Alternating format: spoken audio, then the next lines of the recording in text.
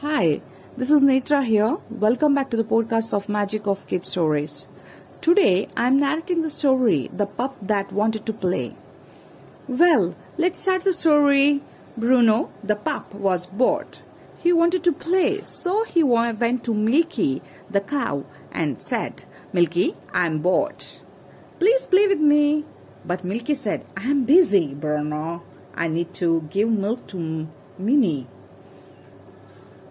So Bruno went to Rusty, the rooster, and said, "Rusty, I am bored. Please play with me." But Rusty said, "I am busy, Bruno." So he went to Uzi, the ox, and said, "Uzi, I am bored. Please play with me."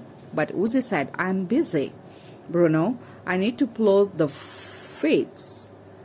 So Bruno went to the Mimi. Mommy said, "I'm bored. Please play with me." But Mommy said, "I'm busy, Bruno. I need to take Mimi to school. But sit here by the door and make sure that cat does not come inside." Bruno was happy at last. At least he had something to do now and would not be bored anymore. So this is the end of the story. Hope you enjoyed it. I'll come back with a new story. Till then, bye-bye.